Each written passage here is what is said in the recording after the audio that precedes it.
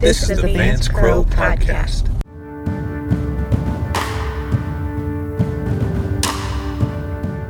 Welcome back to the podcast, everybody.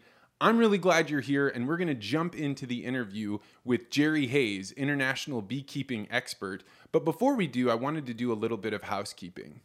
So a few months ago, I decided that this dream that I had had of running a podcast, I was going to try and make happen. And I knew that it wouldn't be perfect right when I started. And so what I decided to do was to lay out 5 interviews with really interesting people that I would enjoy interviewing. And I wanted those people to be people that I thought were so high in my respect for them that it would force me to really work on this. I couldn't just put it off. It wasn't just going to be with my friends who would forgive me. I wanted to invite people in here that my self-respect was dependent on them saying, hey, he did a good job there. He asked me good questions. I felt like he was paying attention. I felt like he had a setup that was worthy of the expertise that I had. And so that's what I did. I did 5 interviews. And during that process, I just did my first interview, the one with Tim Hausler, and I did it as well as I could. But as soon as I watched the recording of it, I saw all sorts of flaws and things that I could improve. So I decided that the next thing I would do is every single podcast I do, I'm going to improve it as much as I can. I'm going to make the choice that makes the biggest jump in the quality improvement. And so that led me to doing things like creating soundproofing in my room and changing the way that I set up the microphones and even how I place the camera. And so I did this over 5 interviews, and hopefully you can tell the progress that's been made throughout. And now, after having done those first 5 and seeing the audience response and actually learning as much as I have from the people I've interviewed, I've decided I'm going all in. I'm really going to push the limits on what I can learn by making this podcast. So as you can hopefully hear, but definitely see if you're watching on YouTube, I've made an investment into some new microphones, and I'm going to keep working on the studio in here. And as I get better with the equipment, what that does is it frees up my time to be able to focus on the content, to be able to ask better questions, to do more research.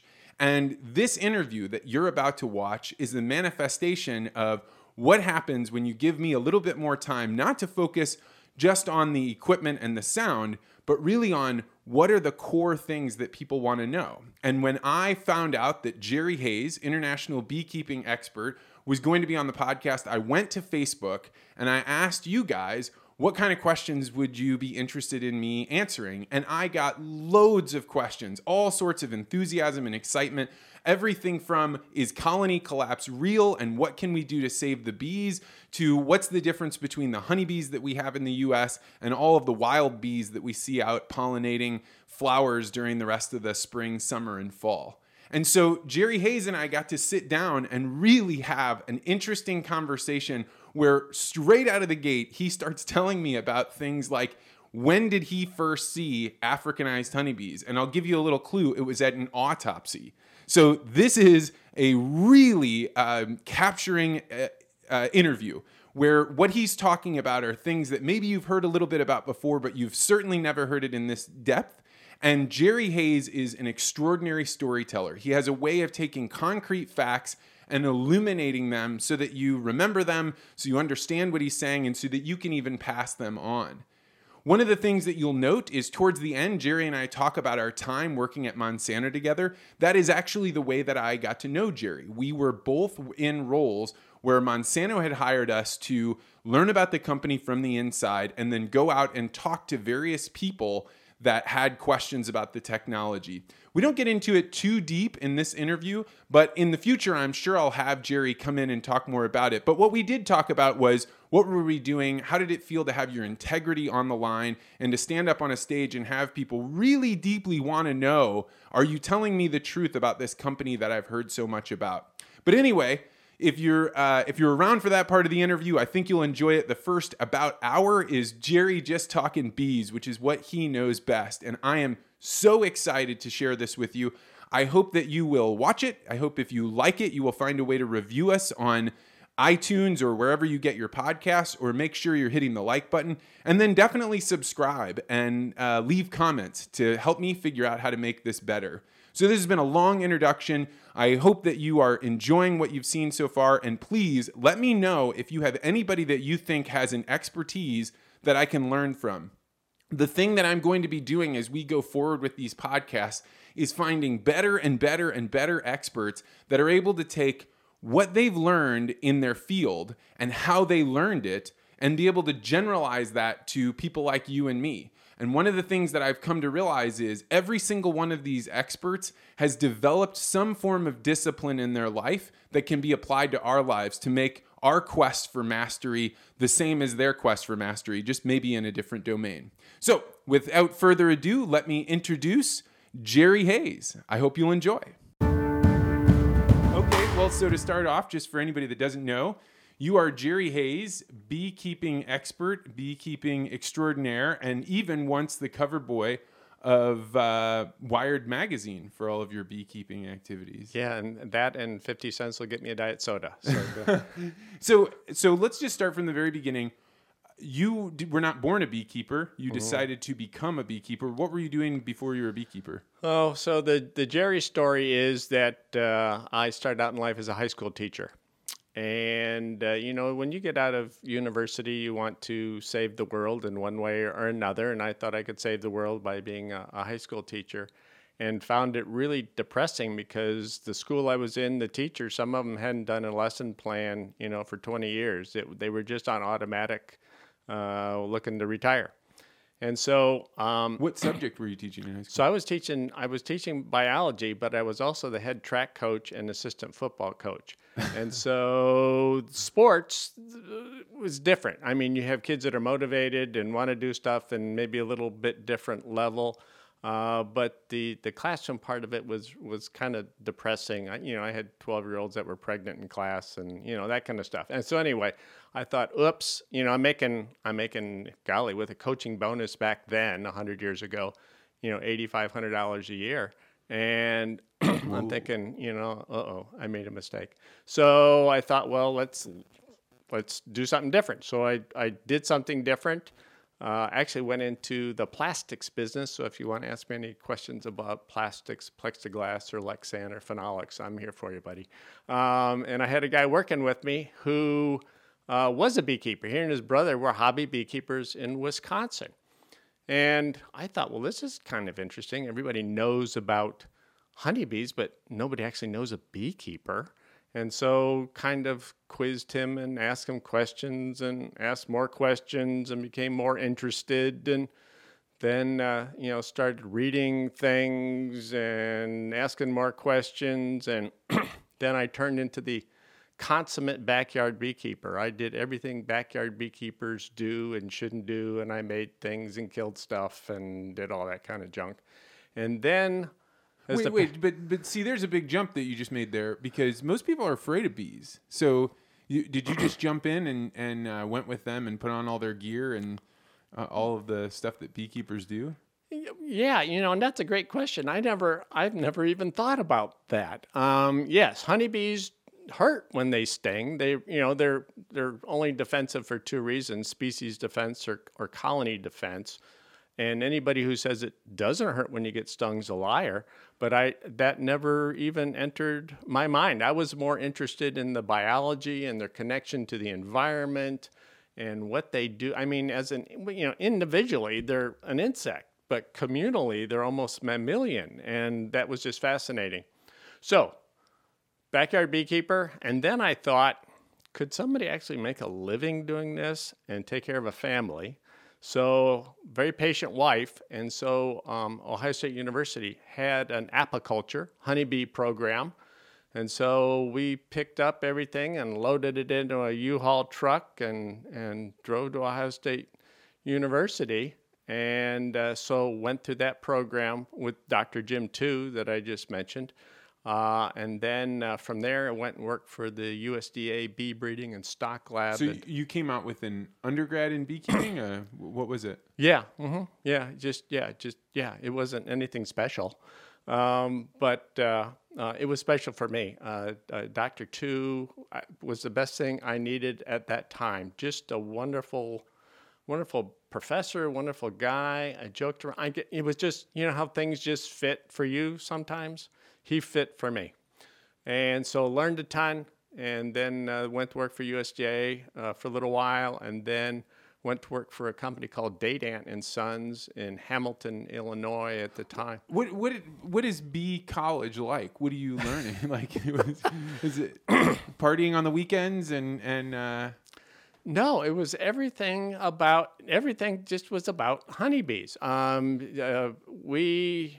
We had a big research apiary, if you will, and so I assembled equipment and did things, and we had a program where we would pretend to be commercial beekeepers, and we loaded a truck up with bees, and we drive it to Jim's hometown of Dothan, Alabama, from Worcester, Ohio, and did that, and it was all hands-on, doing everything with people who were like-minded. It was great. And then you finish up and you do find a job in beekeeping. Oh, yeah. Which is unusual. Certainly a small, unique industry, but by the same token, if you have a passion for something, real passion for something, other people notice, and they want that, regardless of how small the industry is. And so I found jobs. Yeah. And what types of stuff were you doing? Where? I've been many places. Where exactly? So, I mean, I guess the real question is, like, what is there to do? I mean, you're not just going out. Maybe you are. Are you going out and collecting honey? Is this your job, or are you? No. So at the USDA lab, that's when Africanized bees were moving up through Mexico, and so I worked in the lab, and we were pulling off wings off of samples of bees that were sent up from Mexico, so that we could look at different wing venation, so that we could plug all this in and have morphometrics, a measurement, so that when we had Africanized bees here, we would be able to identify those bees by wing venation. I am so glad you brought up the Africanized bees, because I put out a thing on Facebook and said, hey, I'm going to interview Jerry Hayes, bee expert. Do you have any questions? And I got a phone call from a friend of mine who said, I didn't really want to put this in writing because I'm embarrassed of it, but when I was a kid, I used to be afraid that the Africanized bees were going to get us all. And as soon as he said it, I was like, oh my gosh, I can remember vividly playing in the backyard with my friends, talking about the horrible Africanized bees that were coming for us, and they would get into your air vents and climb through your windows, and your house would be covered. What the hell happened? So from Dadant and Sons in Hamilton, Illinois, I went and I was the chief of the apiary, the honeybee section for the Florida Department of Agriculture. And we found Africanized bees in Florida. They had come over on shipping traffic from Mexico to Tampa. And so we had some in South Florida. And I remember the first incident was a 900-pound horse was killed by these bees. And I was there at the autopsy, and when Africanized bees sting, they one of their target acquisition things is CO2. So they'll fly up the CO2 stream, and they don't kill by envenomation, like stinging you so many times, like a rattlesnake. They'll go up, and then in this case, it went up the horse's nose and in its mouth. And in the autopsy, and I don't know how you can picture this, but the vet had probably several handfuls of bees he pulled out of the horse's lungs and stomach, because they'd stung there, swole up, and so the horse died of asphyxiation. Oh my God. And so after that, over a couple years, we lost lots of pets and livestock and goats, and we had 2 human deaths, the same thing. So this was a big... So it was real. Oh my gosh. This was... yes, this was real. And so my fear in my job was that beekeepers were going to be regulated and ordinanced out of beekeeping, managed bees, because these wild bees were influencing the public opinion about things. And so people would think that beekeepers are part of the problem instead of part of the solution by providing different genetics in the thing. So yeah, it was a climb up the hill a little bit. So what happened? Why did Africanized bees not take over everything? I want to get back to your career, but you did bring up Africanized bees. That's fine. No, they have made it. So the thing is that we have a lot of I'm going to push that a little closer. Yeah, we have a lot of hobby beekeepers. We have a lot of commercial beekeepers, and honeybees, queens. When a colony wants to swarm, divide and make another one of itself, virgin queens will go out into an area called a drone congregation area. These changes, this is where drones, the males of the bees from colonies all around, kind of congregate there, waiting for a virgin queen to fly through, and then she'll mate in the air with 15 or 20 of these. And so we have so many managed bees that don't have the defensive characteristics of Africanized bees that in many cases those defensive characteristics are calmed down because of this interbreeding with bees that are calmer and more docile. So you'll have some influences. You'll still find in cases you may have Africanized bees, but they're not defensive, but they'll do things Africanized bees do. They'll nest underground. They'll nest in a water meter box. They'll nest in a burrow of a turtle or a gopher or something. Those are characteristics of Africanized bees, not of our European bees. And so they'll have these characteristics that aren't defensive, but they indicate that they probably have some Africanized bees genes in them. So that's really interesting. You don't often think about the fact that the bark of a dog is encoded in its genes, right? Mm-hmm. That's just the way that it is. But with bees, and you're talking about the behaviors of bees, it really becomes pretty apparent that their behaviors are genetically encoded in them. If you're saying by mixing these two different breeds of bees, races of bees, then you start having different behaviors by these groups. That's fascinating. No, it is fascinating. And when you think why do Africanized bees so grumpy? And so you have to look to Africa, that they were predated on by other animals. They have honey badgers. They have you and I, our ancestors, everything else. So this was Darwin in action. The meanest ones didn't get destroyed, and they didn't get their honey stolen or anything else. So this is what happened. And so what happened was that how they got over here was there was a professor in Brazil called Warwick Kerr. European bees are bees that come from Northern Europe, Germany, what have you, don't do very well in the tropics. They have adapted to live in cold areas, don't do well in the tropics. So all our bees here in the United States and Central and South America were European bees, but they don't do very well in the tropics. It's just too hot. They don't have seasonal cues. It's warm all the time. So this Warwick Kerr said, well, let's bring some bees over from Africa, that same latitude. Let's bring them over, these bees that are used to the tropics, and we'll be able to replace those because they will do better pollination for us and we'll have better crops. So he collected, a whole bunch of different kinds of bees and queens, and they were stopped at customs for like a week or so. And there again, Darwin in action. The only bees out of this group that lived were these really grumpy ones. All the other ones died. So they came over to Brazil, and he had a controlled research area. But long story short, the bees got out and basically took over. No way. I had no idea. Humans are the ones that made all this happen. Oh, yeah. Whoa. And so now they're in Brazil. When would this have been? 1956, 57, something like that. Yeah. And then from there. So they're the most successful. Yeah. So they just went loose. They went crazy. Our honeybees, European bees, will swarm maybe once, maybe twice a year. Remember, they're always preparing for winter. So they want to build up a colony, store enough honey to make it through a cold, hard German winter.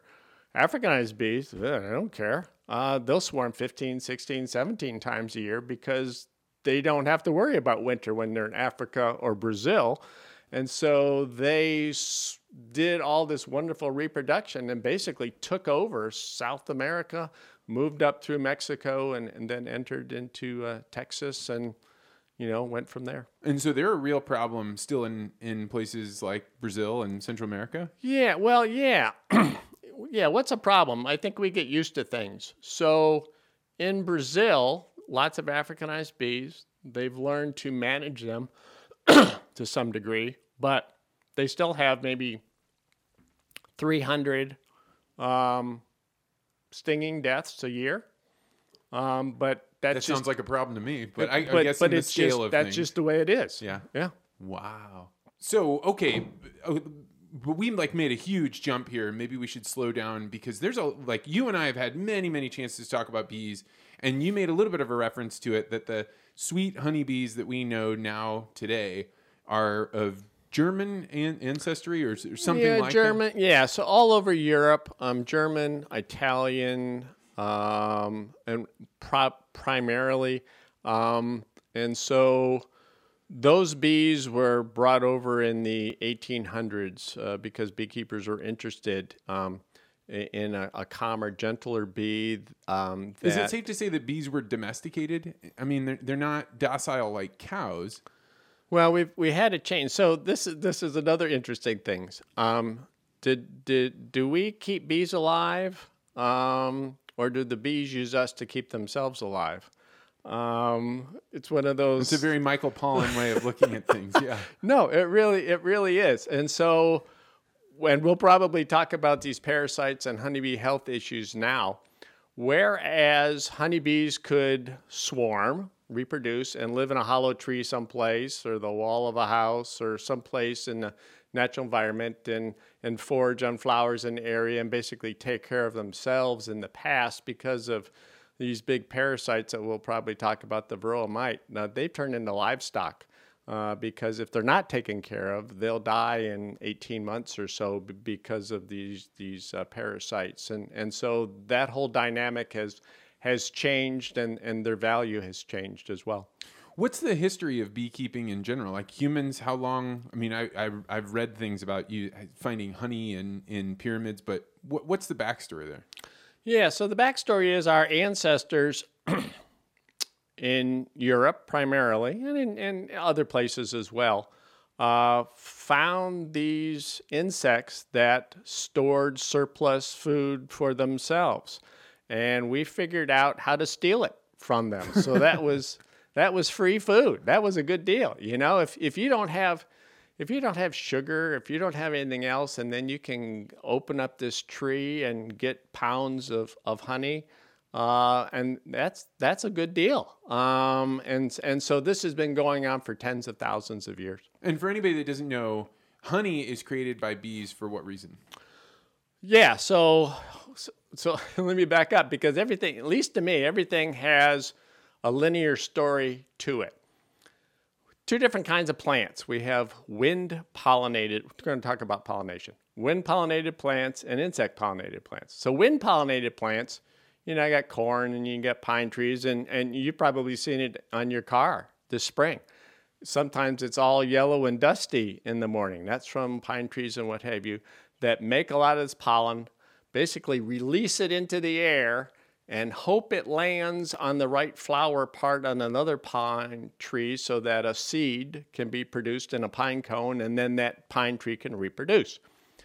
There are some other plants that decided, well, this takes a lot of time and energy to do this, and I can't get up, I can't pull myself out of the ground, and that's a good-looking plant over there. I want to have sex with her.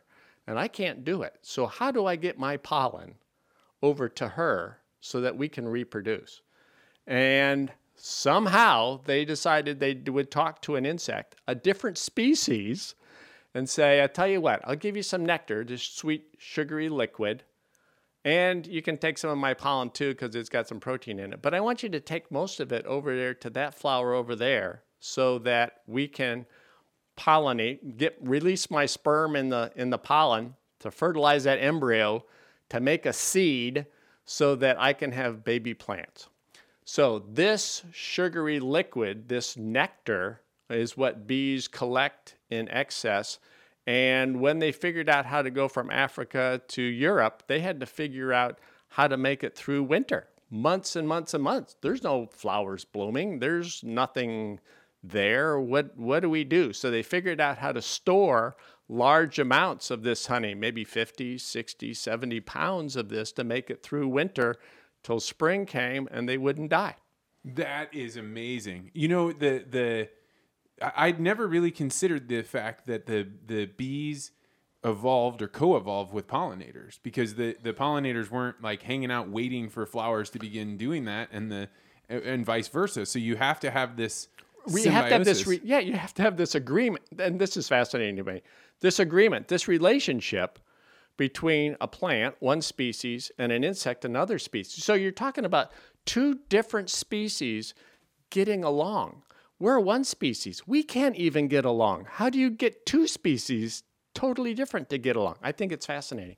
And then it clearly changed the landscape, right? Because then once you have that, then you have wildflowers, and they can grow up in the mountains, and I guess it's not just bees. There are other pollinators. But there are other pollinators. So we're talking about honeybees, which are managed pollinators, which for a variety of reasons are good. But in the United States, we have about 4,000 different species of other bees, solitary bees. They don't build up big colonies, big nests like our European bees.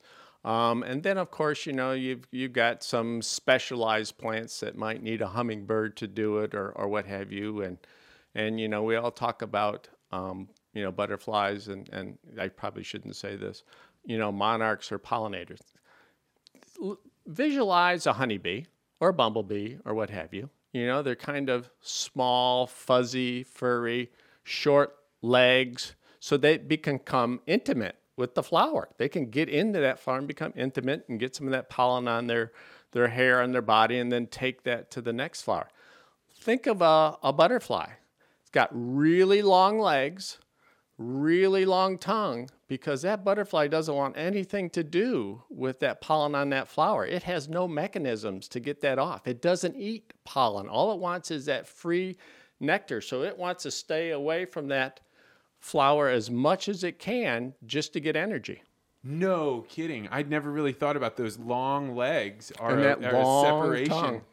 Oh, and the bees are totally different because they're getting in there, and I've seen those really, really close-up photos where the bee is like covered, absolutely covered Yeah. in pollen. Yeah. And so in the U.S., it's not just honeybees that are pollinating. There are other kinds of bees. Are they creating honey or just not very much? Like, what's going on there? Yeah, so our honeybee colonies are call them a colony. There might be 50,000 individuals in a honeybee colony, these boxes that you might have familiar with.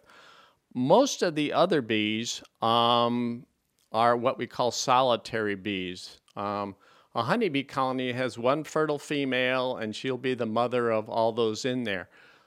Solitary bees have a female, but she finds a location, whether it's in the ground or a hollow tube or hollow stick or something, and she'll lay some eggs in there and bring some pollen to those babies. But she doesn't build a colony. These bees don't get along. They don't do anything together. They're wonderful pollinators, but we really haven't learned how to manage them, these other 4,000 species. Even bumblebees, which we have learned how to manage, the biggest bumblebee colony might be 300 or 400 individuals. It's not like honeybees, which are generalist pollinators. They're not looking for one particular kind of flower or plant, and so it's a little bit different. So let's talk a little bit about specifically honeybees and those colonies you're talking about. How many bees are living in one of those? If I'm driving by an orchard and I see one of those boxes, first of all, what's going on there and how many bees are there? What's happening? Well, yeah, and so the big event that maybe a lot of people have heard about and had just been over with for a couple of months is almond pollination in California. Almonds need honeybees. They can't get their pollen from point A to point B, so they have this relationship with these insects. There's about 1 million acres of almonds, and it requires 2 honeybee colonies per acre to pollinate that, move pollen from one flower to another so that the grower gets a crop out of those. California produces 82% of the world's almonds, so this is a big deal.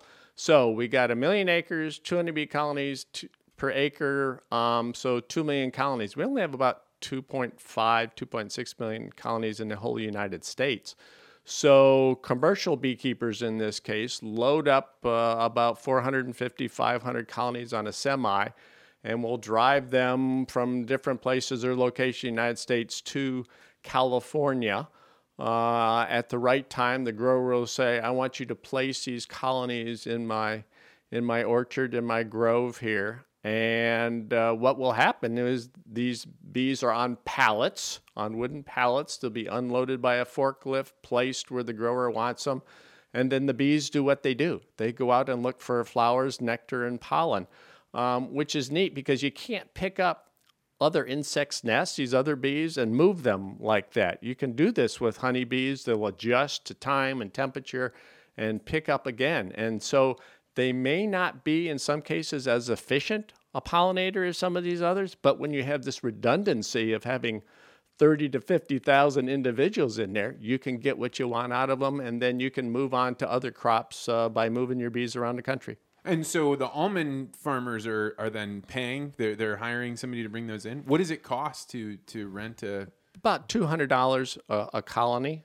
But when you're looking at 6,000 to 8,000 pounds of almonds per acre, and whatever the price of that is, which is not insignificant, but you have to understand that in this case, bees are vital. They're necessary, but they're also just an overhead. They're no different to the grower than fertilizer or crop protection tools or irrigation or what have you.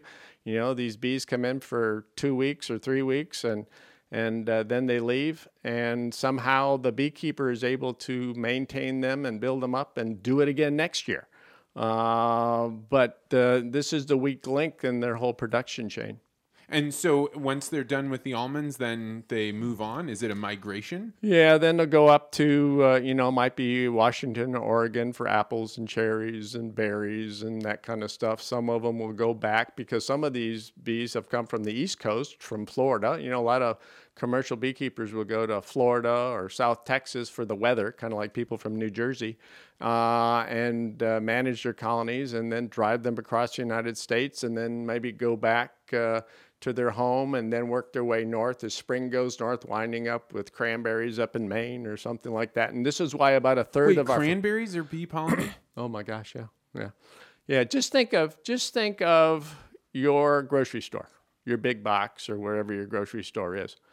When you walk in that store, the first thing you see isn't the toilet paper aisle or the cleaning supply aisle, is it? What is the first one you see? It's the produce. It's the produce aisle because that's where the color and taste and appeal is. And when you look at all those fruits and nuts and veggies, most of those have had a honeybee touch them. Even when we talk about lettuce or spinach or these green things that aren't like a fruit that we can think, what did the farmer have to plant? He had to plant a seed, and the only way that seed developed was because of pollination. So they'll bring in honeybees to pollinate lettuce so that you get seeds so that they'll have a crop. So it's all tied together.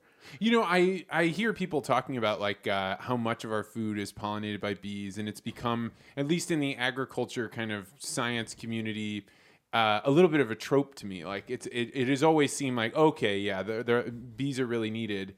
But I've never heard it described that, spinach and lettuce are also being pollinated, or cranberries. That's mind blowing to me. Well, yeah, no, and we are so lucky in this country to have the production that we have, to have the access to food that we have at the price that is available to us is a lot lower than other parts of the world. And we take it for granted. It just happens, and we worry about other things. Okay, so if you have this agricultural system, it's all dependent. When I posted on Facebook and was asking for questions, it was like bang, bang, bang, bang, bang. Everybody wants to know about those two magic words, colony collapse, and they want to know, are the bees as in danger as they hear, and if they are, what should they be doing to help? So I think you actually have quite a story about colony collapse that I think is interesting to think about and to break down. Well, yeah, and I'll give you the long version and just tell me to be quiet when you want me to be.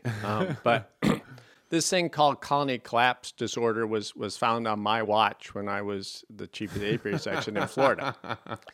And so had beekeepers, commercial beekeepers, calling me and saying that their bees were gone and their colonies were weakening. And you know how many times I'd heard that over the years, just because of Varroa mites and some other things. And you listen appropriately and what have you. And this one beekeeper kept calling me and calling me and calling me. So finally I thought I would just go out and look at his bees with him.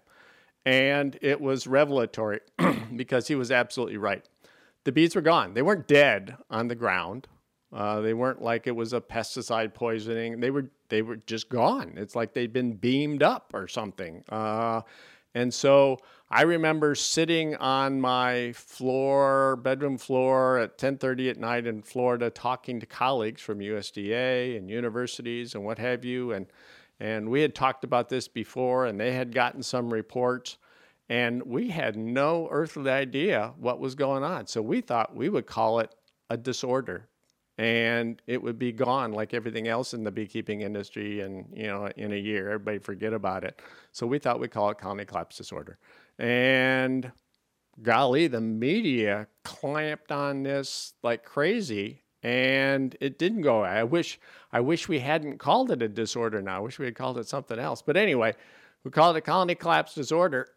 And long story short, honeybees, when they're sick, they're altruistic. They want to protect their colony. They want to protect their sisters because all the worker bees are sisters, and they're all females. That's kind of like our society. The whole society is run by females. And so those bees who are sick, I'm sick. So I'm going to leave, fly out, and I'm going to die. I'm going to commit suicide and not come back because I'm sick and I might give something to my sisters. And so when you have a lot of bees in the colony that say, I'm sick, they each make this individual decision to fly out, sacrifice themselves, and not come back. So the colony population drops dramatically over maybe a couple weeks. It might take to do this, but it drops. But there's no dead bees like some issue happened or what have you. They're just gone. And so we, have figured out over time, what is going on and what has happened. But over the years, remember I told you that honeybees swarm maybe once or twice a year? Well, beekeepers can do what an artificial swarm, it's called a split or a divide.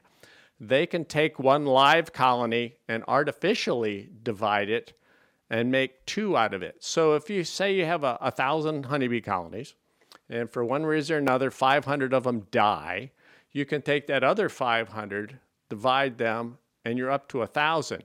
Again, your colonies might not meet the preconditions for a pollination contract because they're weak and they have to be built up, but you can replace those bees. And so what commercial beekeepers are doing now is they're splitting and dividing all year long, 24/7, 365, knowing that they're probably going to lose 30 to 40% of their colonies. So they're doing it all year long and building in some extra. So now we actually have more honeybee colonies in the United States than we have had in several decades because of that.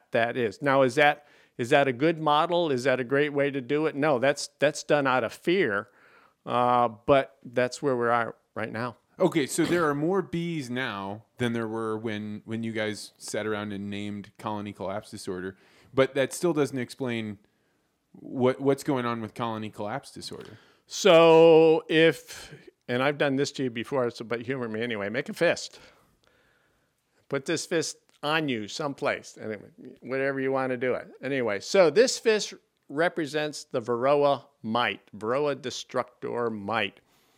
This is a parasite of honeybees, and it was accidentally introduced in the United States. It's a parasite on an Asian species of bee that made its way to Europe and the United States, and so it's everywhere in the world now.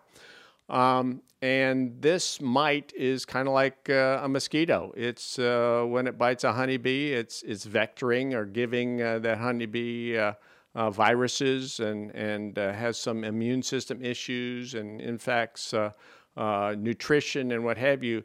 So if we don't keep this Varroa mite under control, that's where I said that a honeybee colony is livestock now, because if they swarm and go out on their own and nobody is managing for this Varroa, they'll be dead in a year or so because of all the implications from having this huge parasite on them. Think of you having a parasite on you the size of a rat.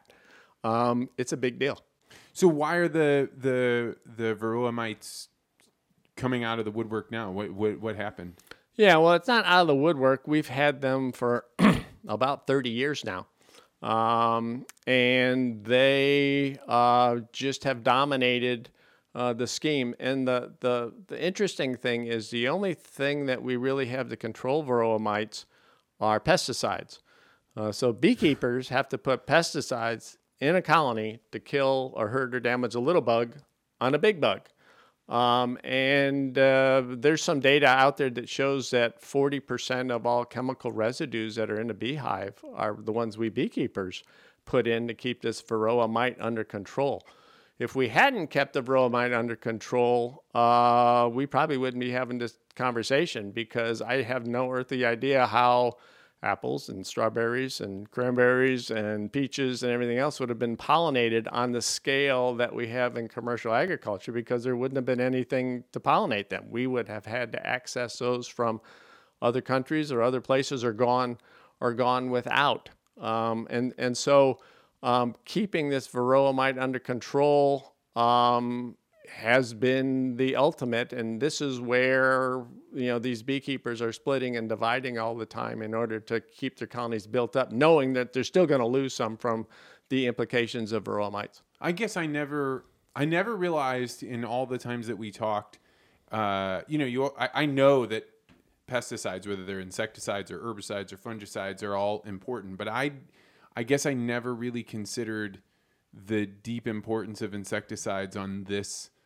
important link in the chain, in the food chain, of if you lose honeybees to a Varroa mite, you've got real problems in the overall system. Are there other things that can be used besides insecticides?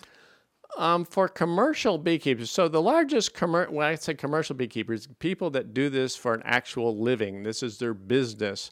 The largest commercial beekeeper in the United States has 100,000 colonies, 100,000 of those stacks of boxes. And there's lots with 20,000 and 10,000 and 8,000 and what have you. And so in my mind, as a backyard beekeeper myself with 15 colonies in my backyard out in the country, I can be a pretty good beekeeper manager, because I have the time and the resources to go out and look in those 15 colonies and kind of take them apart, because you just can't look at what's that. If you're a corn grower or an apple grower or a lettuce grower, you can walk through your fields and look at the leaves and kind of see what's going on. And then if you need to do something, everything's out in the open. Beehives, they're all contained in these cavities, these boxes. It's all dark in there. How do you know what's going on in there and actually open them up and take them apart and do some sampling and what have you? You have 100,000 colonies, you can't do that. You have 10,000 colonies, you can't do that. So in my mind, and I don't mean to sound bad, those guys aren't beekeepers. That's production agriculture. And you have to treat that model a little bit differently in order to support other parts of production agriculture. Man, this is, do you find that you have spent the last, we met each other because we were both working at Monsanto. Yeah. And we spent the last 4 years of our lives, or how long were you there? 30 years. No, I wasn't. I was only there 6 years. Sometimes it's something like 30 years. Okay, I guess you had gotten there a couple of years before me. Yeah. But we both spent a lot of time going out and talking with the broader public who had fears about a variety of things. I purposefully avoided answering any questions about bees. Nobody cared what I thought about bees. But if you were going out, Right. First time I ever saw you speak was at the Aspen Ideas Festival, and it was a room filled with people deeply, deeply concerned about the dangers of bee, like what's going to happen to the bees, colony collapse, neonics, all these things. So let's talk a little bit about your experience doing this work. One, why are people so concerned, and why do they feel such a strong connection with honeybees? I mean, I really was astounded when I put it up on Facebook. So many people commented with questions. Why do people feel so closely connected with bees?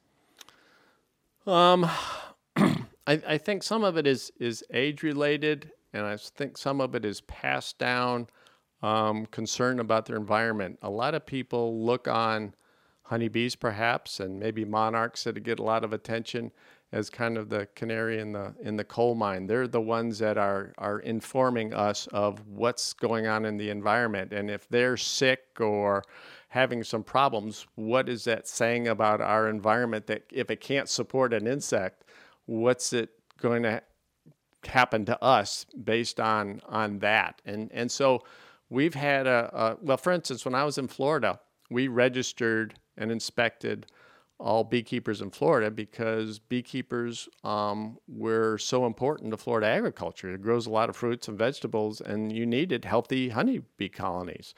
We had about 800 beekeepers when I first started in Florida. When I left in 2011, because of colony collapse disorder and the media attention and what you just said about people paying attention, there were 5,000 registered beekeepers. And then the guy who replaced me, I talked to him a little while ago, and there's 8,000 registered beekeepers.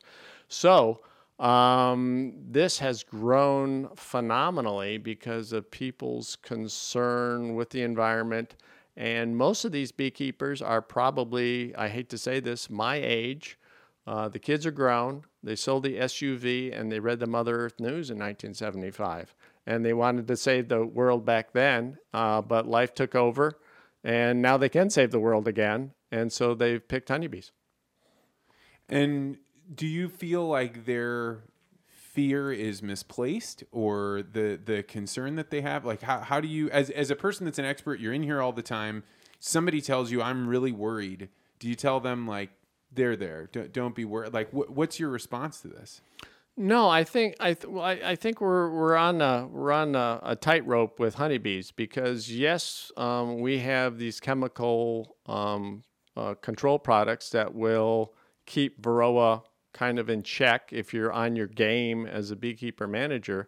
But if you don't have those controls, or the mites develop resistance to them or what have you, the whole game changes. And so what I think these things are good for everybody asking me questions is, no, I don't try to belittle it or poo-poo it, because honeybees are this connection to the environment. They're part of the environment. It makes the environment work. And so not that people have to go out and hug a honeybee, but if they know that they need to be asking more questions about the environment, how it's treated, how they treat it, how they look on it, I think those are all good things. And I got quite a few questions about what can I do if I want to help the bees? Should I be, creating honeybee habitat or something like that? So what would be a good thing people can do?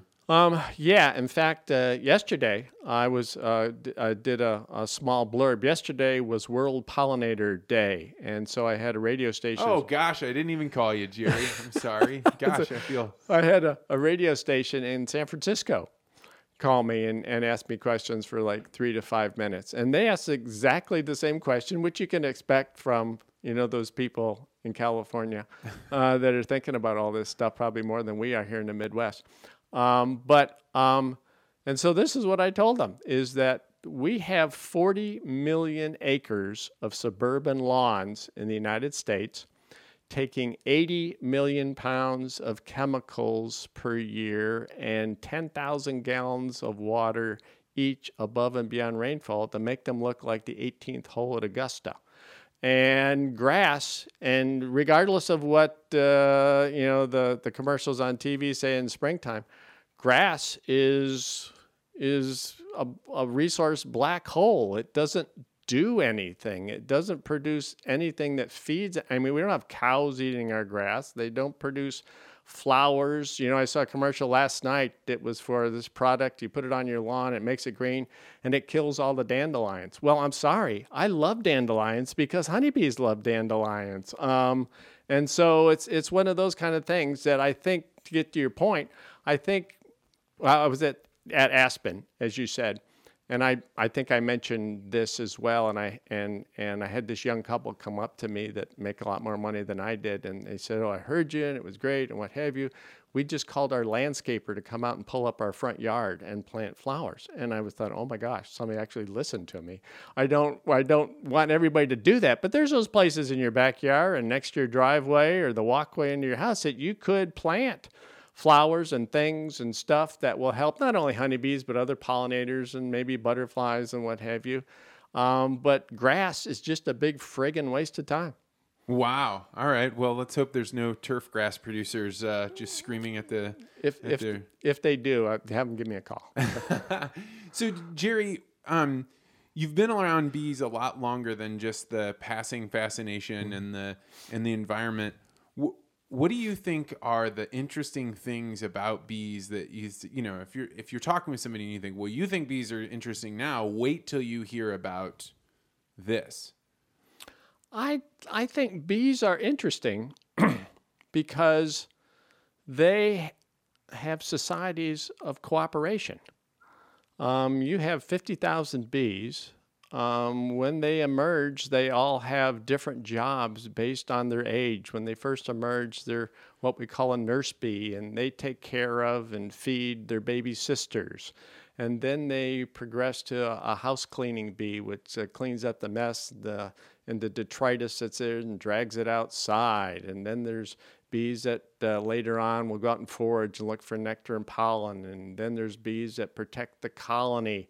And there is certainly individual decisions, but there's also colony decisions. There's this cooperation that we're all going to do this together, and this is how we're going to do that. And I think for an insect with the brain the size of a period at the end of a sentence, that's outstanding, and we're learning from this insect with our two-pronged brain, and we're not doing very well. Yeah. So how do they do this? How does cooperation work in a hive? And you made a point to me one time that really was kind of shocking, was that most of their activity is done in this hive, and it is pitch black. It's dark. It's totally dark in that hive, and so they communicate with odors. Certain odors have certain meaning. Okay. Let's say that you're at home and your wife is out at work and you decide to make chocolate chip cookies, and your wife comes in that front door and she smells chocolate chip cookies. She knows what's going on. That I haven't been working all day. Yeah, exactly. But, those odors mean different things. And so they communicate with odors, and then they also communicate with movements and vibrations. They have various dances that they do to inform their sisters of where food might be outside of the colony. They have other motions and vibrations that they do in a colony. So let's talk about those movements, because I can remember going to the zoo and reading about the bee waggle in my weekly reader or whatever that was, Ranger Rick. Mm-hmm. But it never really made sense to me. So the bees are sitting there watching it and saying, okay, it's a left at the dandelion and go straight towards the oak tree. Like, what's going on there? Yeah, so you have these bees that are scout bees that leave the colony to go out and find food for their sisters. And there might be, 10, 20, 30, 40 of these things go out, and some might go to the left, and some might go straight, and some might go behind, and they all might find something different. And so what they'll do is they'll come back they'll take samples of those flowers, they'll fly back to the colony, and they'll share some of those samples, say, this is what it tastes like, and then they'll do a dance And this is amazing too. It's all oriented to the sun, but they're in a dark hive, aren't they? So they're telling everybody, here's the sun, and if you go this far in that direction and it tastes like what I just gave you, you found the stuff. And so there might be all these bees in there doing all these recruitment dances, trying to get their sisters to go where they have found this resource. And so their sisters will go out and say, okay, well, there's the sun, and so I'm going to go this way and find this flower. The interesting thing is that while they're out doing all this stuff, this sun has moved. They can make the mental calculation in their mind that the sun has moved this much and still find their way back home. I mean, this is a bug. Give me a break. And they're then choosing like which flower they're going to go towards, or which. Yeah. So every flower nectar has different sugar proportions in it. I told you I like dandelion because it might have 30 to 40% sugar in it.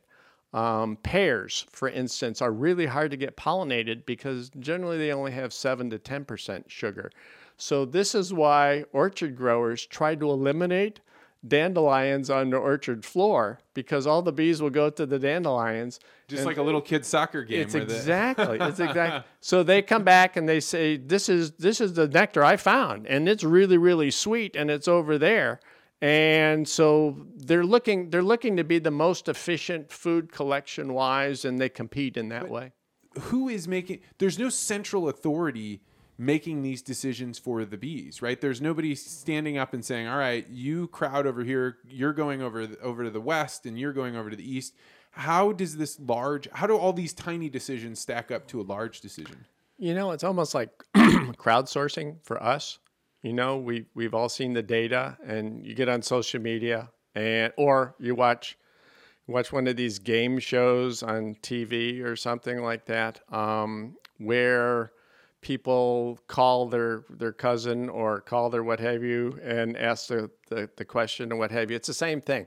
The bees are making a collective decision, which is interesting because this is an insect. How are they communicating what this decision is? And then they're following through on it based on the best data that they have, based on these bees leaving this dark box, going out and saying, here's some flowers, or we're going to reproduce, asexually reproduce. We're going to split our colony. And I found this hollow tree 2 miles over in this direction. So I'll tell you what we'll do. We'll all leave the colony, all you guys who want to come with me to swarm, and we'll wait over here on this branch, get organized, and then we'll head over to that hollow tree. That's what's going on.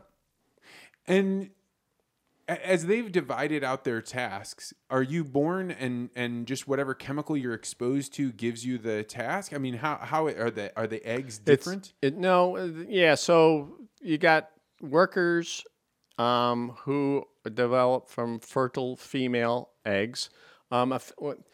All right, let me back up. So remember we talked about the virgin going out to a drone congregation area and mating with, let's say, 20 different drones. She has an organ in her body called a spermatheca, kind of balloon.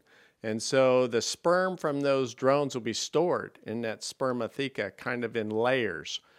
When she lays an egg, she has the option of releasing some of that sperm to fertilize that egg and make a worker, or not, and letting that egg pass by, because drones come from unfertilized eggs. They're haploid. They only have half the number of chromosomes.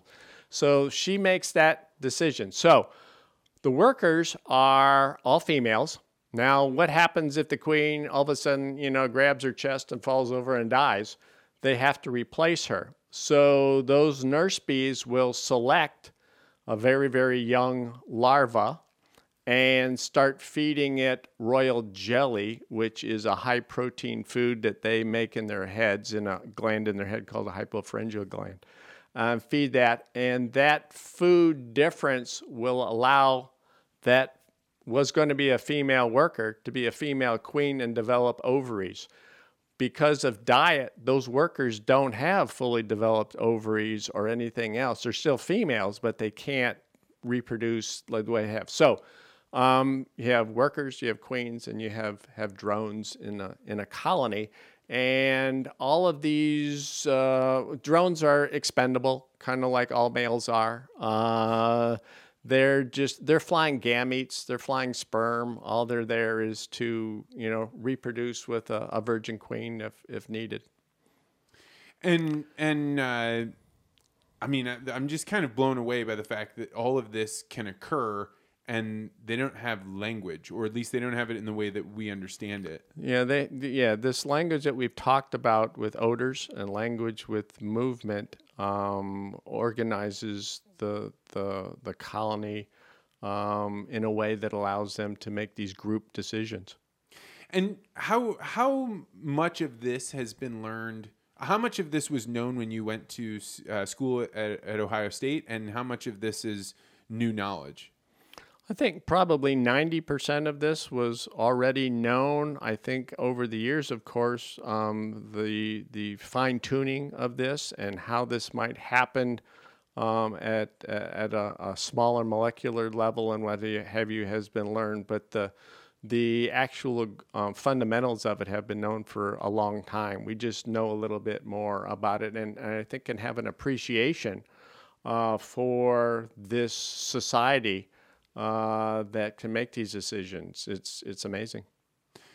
So, Jerry, as I've referenced it a couple of times, we worked at Monsanto together, and one of the things that Monsanto did not sell, at least I don't think we did, but we heard a lot about, were neonicotinoids, and that these were making the bees confused, or they were killing the bees, and that parts of Europe and even in parts of Canada they were banned. So let's talk about neonicotinoids first. What are they as a class of pesticide? What are they supposed to do, and how much did they impact bees? So neonics, as you can imagine from the word neo, new, and nicotinoid, nicotine. Most plants produce toxins to protect themselves from bad bugs. Tobacco does this, and one of the things it produces is nicotine to protect itself from. Yeah, people don't realize that things like nicotine and caffeine that we use as stimulants are actually insecticides for the plants. Yeah, no, and it's amazing, and that we will consume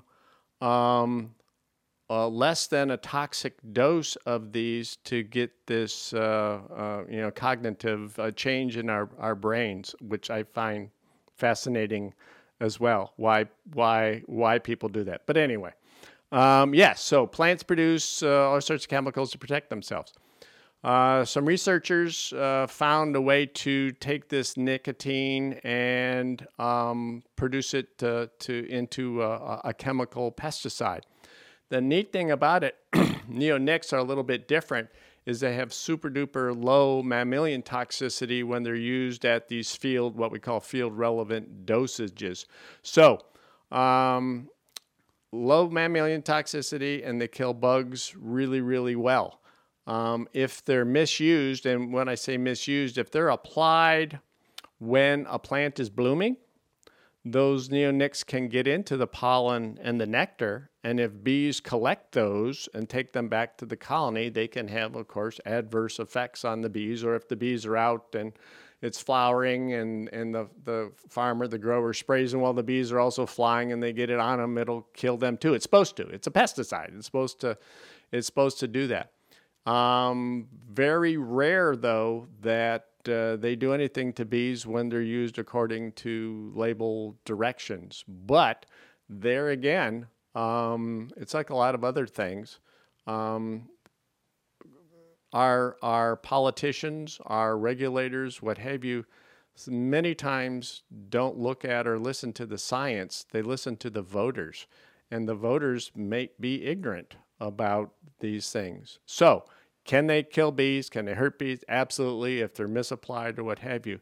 But they have low mammalian toxicity. So if they're removed, well, for instance, they were removed a couple years ago from use in England on canola, which is mustard, canola oil, and what have you.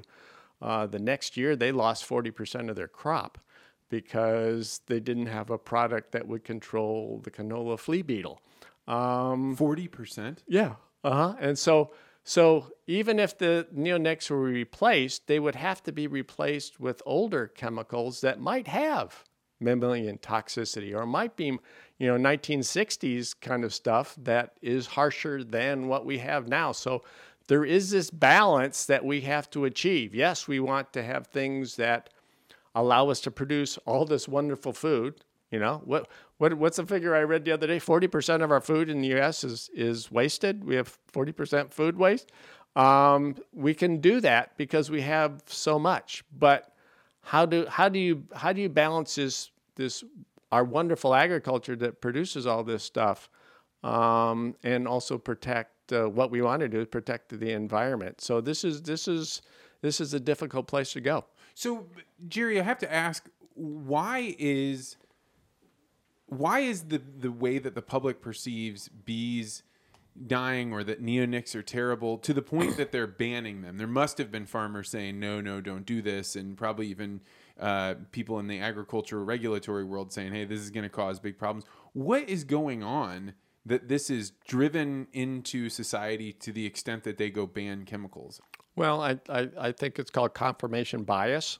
We all have preconceived notions based on what we think we've learned and read, and our social groups, and who we know at work and on social media, and we all have, do you talk with people who disagree with you all the time?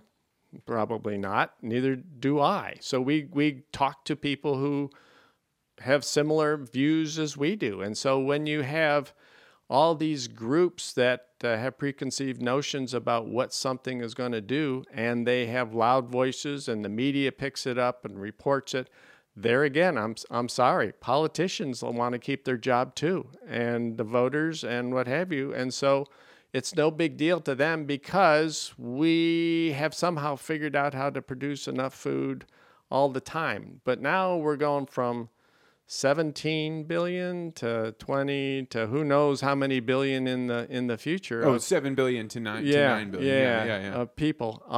And so this is a great question, because what do you do? How do you produce enough food when there's people starving now? And we're watching, you and I are watching the 6 o'clock news and watching kids with swollen bellies someplace because they're not getting enough food. And I just scraped half a plate of spaghetti in the trash because I was full. Okay, so, you're talking about things that people are afraid of, right? That we're killing all the bees, or, the opposite, which is we don't have enough food. You used to have a sign on your office wall that it really spoke to me. Do you remember it? Well, I have several because I like signs. Which one was the one that was drawn? Yeah, the one that was drawn by, was that one of your children that did that? Mm-hmm. So tell me what that was and why you hung that up. Yeah, so had a daughter who got old enough she wanted to move out, and she did, and I was kind of cleaning up and tidying up the junk she left in her room, and I found this handwritten sign on a piece of notebook paper that said. Basically that, fear wasn't real. It was a choice. Danger is real, but fear is a choice. And when it's a choice, what does that result in if it's not based on anything? I mean, it's a profound thought, because then you start saying, if I'm afraid and I'm choosing to be afraid, can I choose not to be afraid? Yeah, no, you can choose not to be afraid, but I think individuals, it's very hard for individuals to buck the system. You and I are no longer employees of Monsanto. So that says something about us. Others are, and I'm not picking on them because they have to take care of families and they have medical things and what have you. But to actually buck the system in that way, or in your social group, disagree with something. These things are hard to do for most people because we all like to be liked. We all want to be included. We want to be invited to the ball game. I mean, and so as humans, we have a lot of frailties, and one of them is a lot of times we're lemmings. So you struck me the whole time that we worked together as somebody that was going to do what he thought was right, and just kind of going on your own path. Were you that way all the way from childhood? Was this something deeply ingrained in you, or how did you become this way? Because it definitely makes you stand out. I actually think it's probably why people, even though you were the bee guy that worked for Monsanto, it's a big reason why I think people listened to you, because they could sense that you were going to do what you were going to do. Yeah, and certainly it's how you're brought up. My dad was in the Coast Guard, actually. We moved every 3 years, so I was always the new kid in school. So I learned how to be part of the group, but not be part of the group because I was going to move. It didn't really make any difference to me. So I always tried to do the right thing. And in this particular case with Monsanto, they had some great ideas on how to help honeybee health using a new technology. And, at that time, everybody hated Monsanto, but, they had the money, they had the smart people, they had the expensive equipment. And this is why we have big corporations, because sometimes they can add real value to our lives. And we can look around us now and see all the stuff that we can buy and get and do.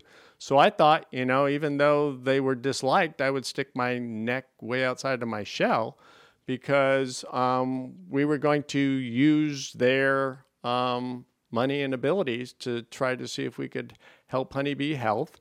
And I knew, on the other hand, that they were also using me to bring a smiley face to Monsanto, which was okay. This was a trade-off. As long as we both knew what was going on and what the goal and direction was, that was fine. And so, but and as you know, you always have people that are trying to get you to to do other things. And I teed off a lot of people there because it wasn't going to do.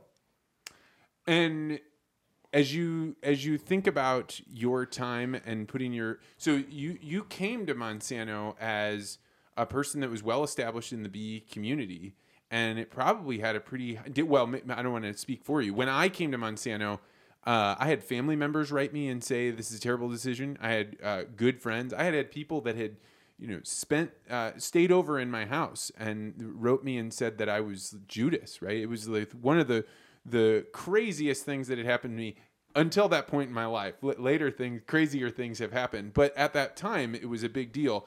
Was it the same for you? Did people have a strong negative reaction when you came into the company? So 2 different issues there, because when I was offered the job, I was at a beekeepers meeting, the Caribbean Beekeepers Association in Grenada. And so I was with some friends from USDA who were speaking, and universities and what have you. And I told them, hey, folks, this is the deal. What do you think? Wait, you asked a group of people? Yeah. and they, after they thought about it, they said, yeah, you got to do it, as awkward as it seems and what have you. Now, the rank and file beekeepers, who are wonderful, they're again confirmation bias. I had people, probably the first year or so, sitting in the audience with their arms folded and get up and walk out and all the other kind of stuff. And you just have to tell the truth and be sincere. And that's all I could do. Do you have any stories that you look back on from speaking when you had confrontation that was unexpected? No, not really, because sometimes it got a little seemingly hot, and you could tell there was some people in the audience frustrated.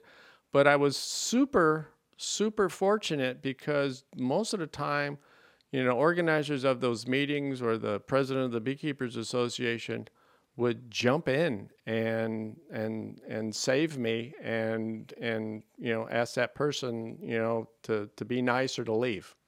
Wow. Yeah.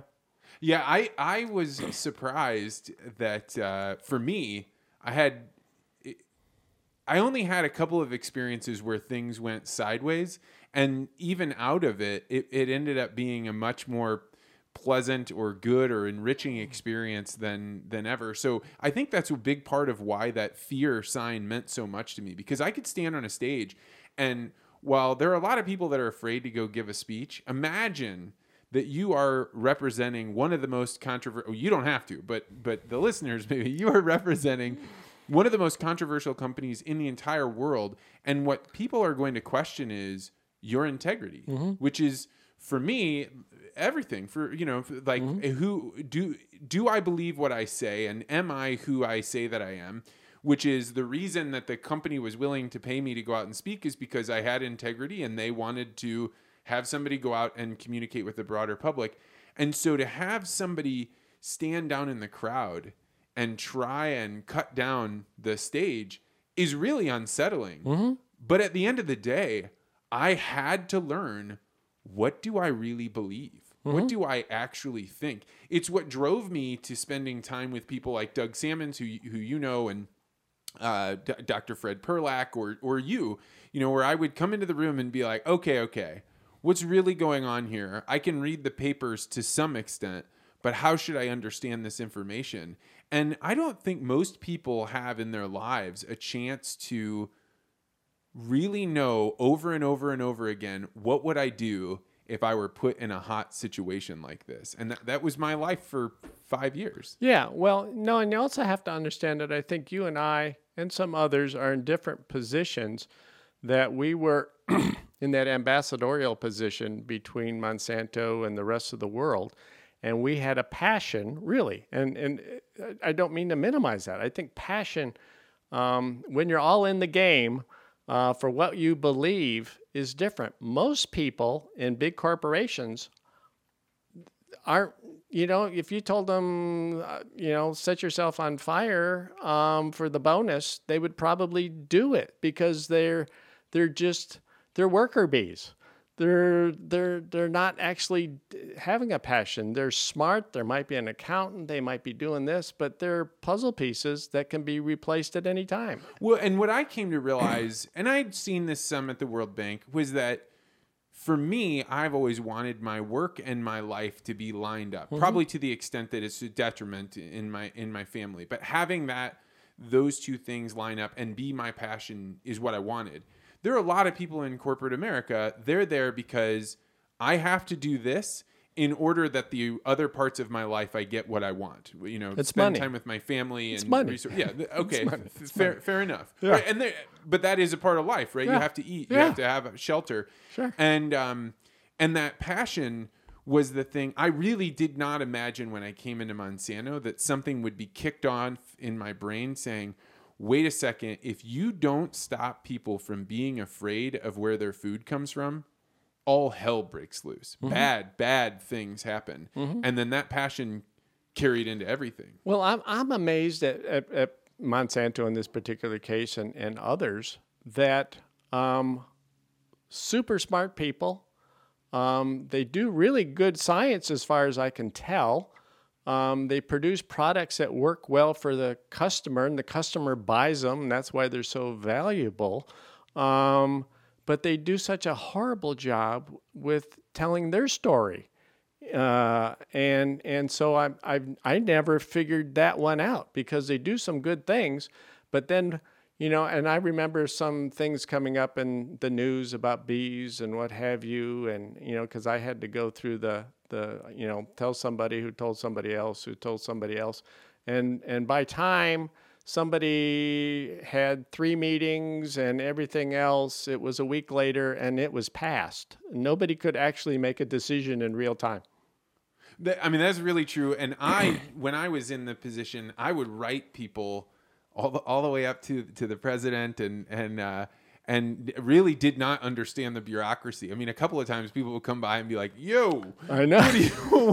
You're not supposed to do that. You write this person and then they write that person. Yeah. And, for better or for worse, it definitely threw waves into the whole system. And I probably would have, it took me a long time to figure out how to have good working relationships inside of a corporation, because I thought, let's just go the fastest way possible.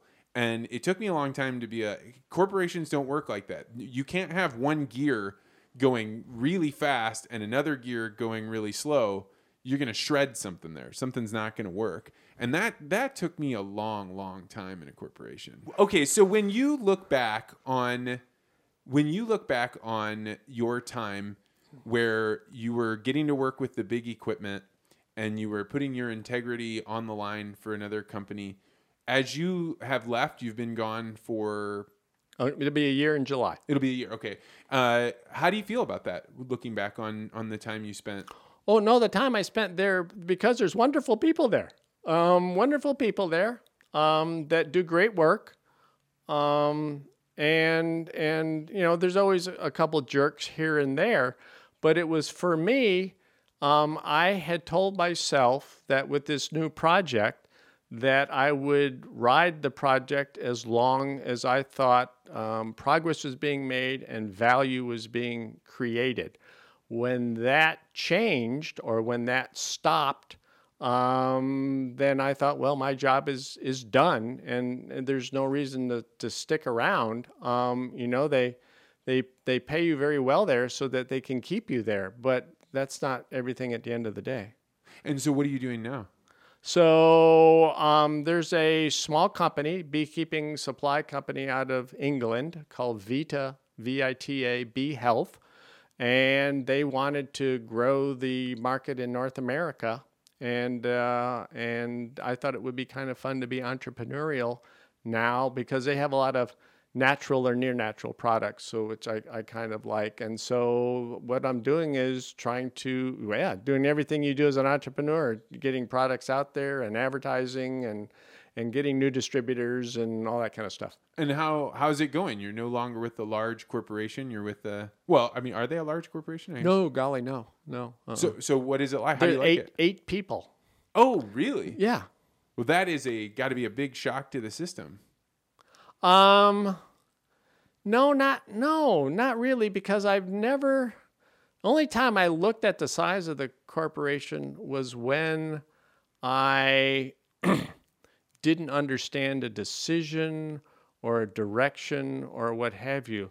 All the other times, I think I just had blinders on because I had a project and I wanted that project to move ahead as smoothly and successfully as possible. And now, and research is like this. Research is never 100% wonderful and everything else. And so I wrote it as far as I could go there again with all the resources of Monsanto. And then when it stopped short of where I had hoped it would be, and no sense in doing anything else if it wasn't going to bring any value.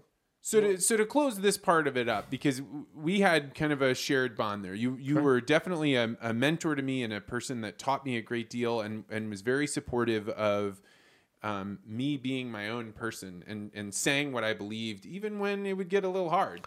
No, but for me, you coming to Monsanto was a breath of fresh air, because everybody knew what you were saying, but nobody wanted to say it. So to have someone come here with the knowledge, skills, and abilities, and the ability to stand in front of a crowd and express these positive ideas in this part of production agriculture was great. And I can't remember who hired you, but whoever hired you should be patted on the back.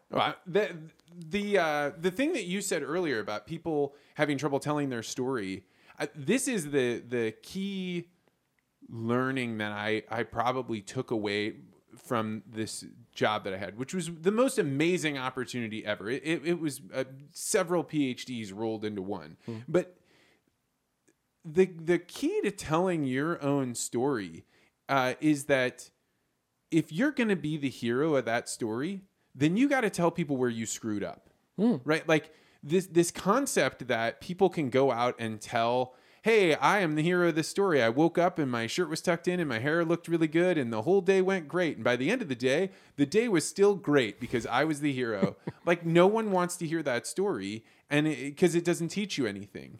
And the only thing that I did that separated me from everybody else was that I was really willing to stand up and be like, I used to think this thing, and now I think that thing. Mm-hmm. And the path that I went through to get to that thing over there required me to look stupid and it caused me some suffering, and this is what I was willing to give up to get over here. And it's not magic. The reason people want to hear that story is because they're like, I really don't want to screw up the way he's telling me that he screwed up in the past. And I think that that's one of the biggest challenges, that whether it's corporations or the ag industry or probably any industry, is you don't want to tell a story where you end up being either the screw up or potentially the villain during part of it. And I think that my willingness to, I was the middle child of 7. So you were talking about growing up in the Coast Guard and how that changed and molded you. Well, I was the middle child of 7, and you don't really walk out of there with a feeling of shame. You're embarrassed so many times that you're comfortable saying, like, this is how I screwed up and this is what I'm going forward with. Yeah. No, you're absolutely right. Most of us, and we all do this, we all have a problem with selfishness, arrogance. We want to please society. We want to have all these cool things. And to put those kind of things, 1, B or C or D or even number 2, is hard in this society where we're judged by what we got and how we perceive others want to see us. Yeah, I think so. So, Jerry, you appear to me to be a very disciplined person, and I find that to be. I'm always interested to hear how people come up with the routines that they have in their lives, the habits that they've built in.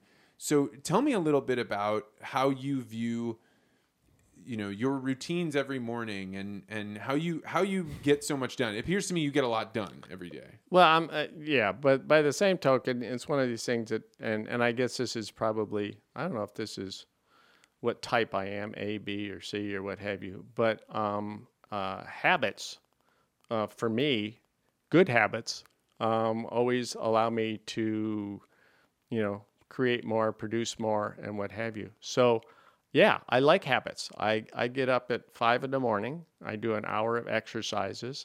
What do you do for exercise? Well, I have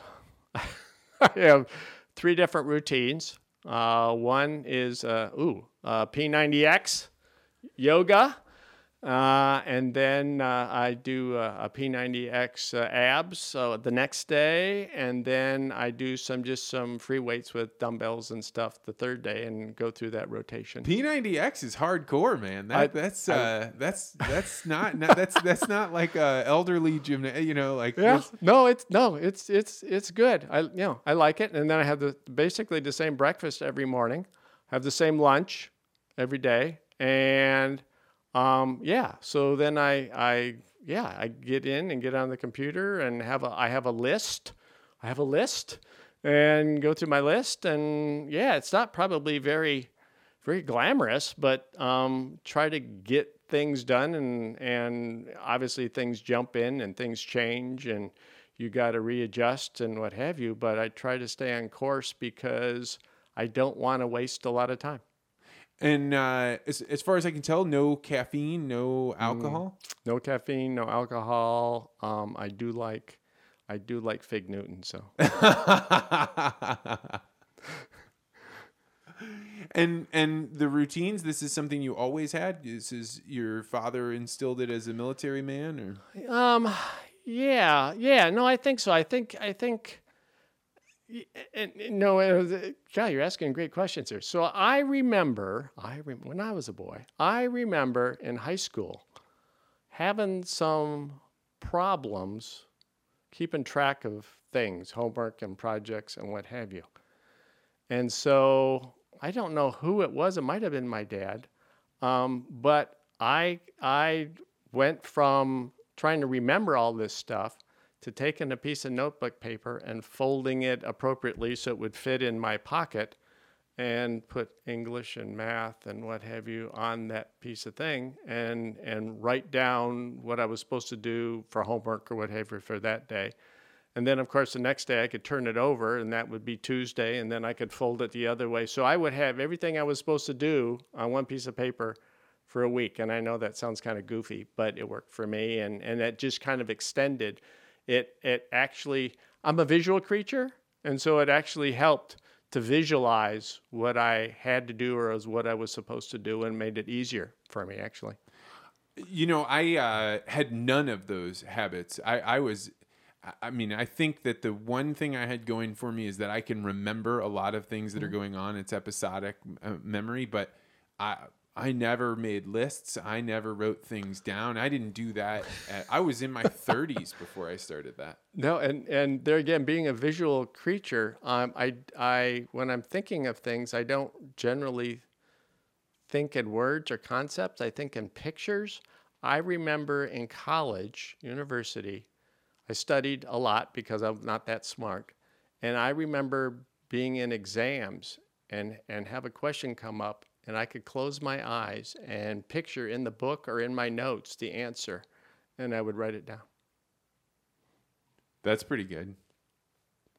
And what do you think about how your memory works, or how you think about things with this thing that you love, bees, right? So they appear to be very disciplined, but that all of their habits are deeply encoded in their genes. And you know, the only thing that's been written more of than honeybees is religion. Did you know that? No. Yes. And so tons of stuff have been written about honeybees. But when you think of an insect that can basically live from pole to pole in deserts and jungles and the Midwest and the urban environments, and the honeybees are kind of like the possums of the insect world. They can live anywhere, And when you think of that, and you think of the genetic diversity that allows them to do that, and Darwin being in action. Remember, I told you that the queen mates with, say, 20 different drones.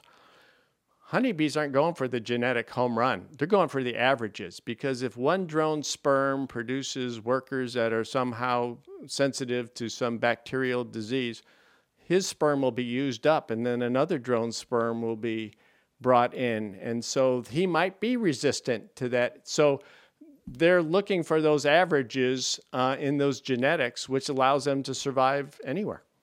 And this is an interesting thing to think about when you're thinking about the strategies to make your life better, right? So you have the things that work, and then you throw in a little bit of diversity. There's a book that I read one time called Algorithms to Live By. Oh, wow. Have we ever talked about this? No, book? I don't think So so. it's like a computer programmer saying, if you want to use what we've learned about programming computers, this is what you can do. And the thing that it talks about is explore versus exploit. Mm-hmm. And it says, when you're doing certain search algorithms or certain operations, you want to spend 60% of your time, 40% of your time exploring. Find new things, find new ways. So if you're, say, for example, driving to work every day, and now we have Waze and Apple Maps or whatever, but you want to say which path is the fastest.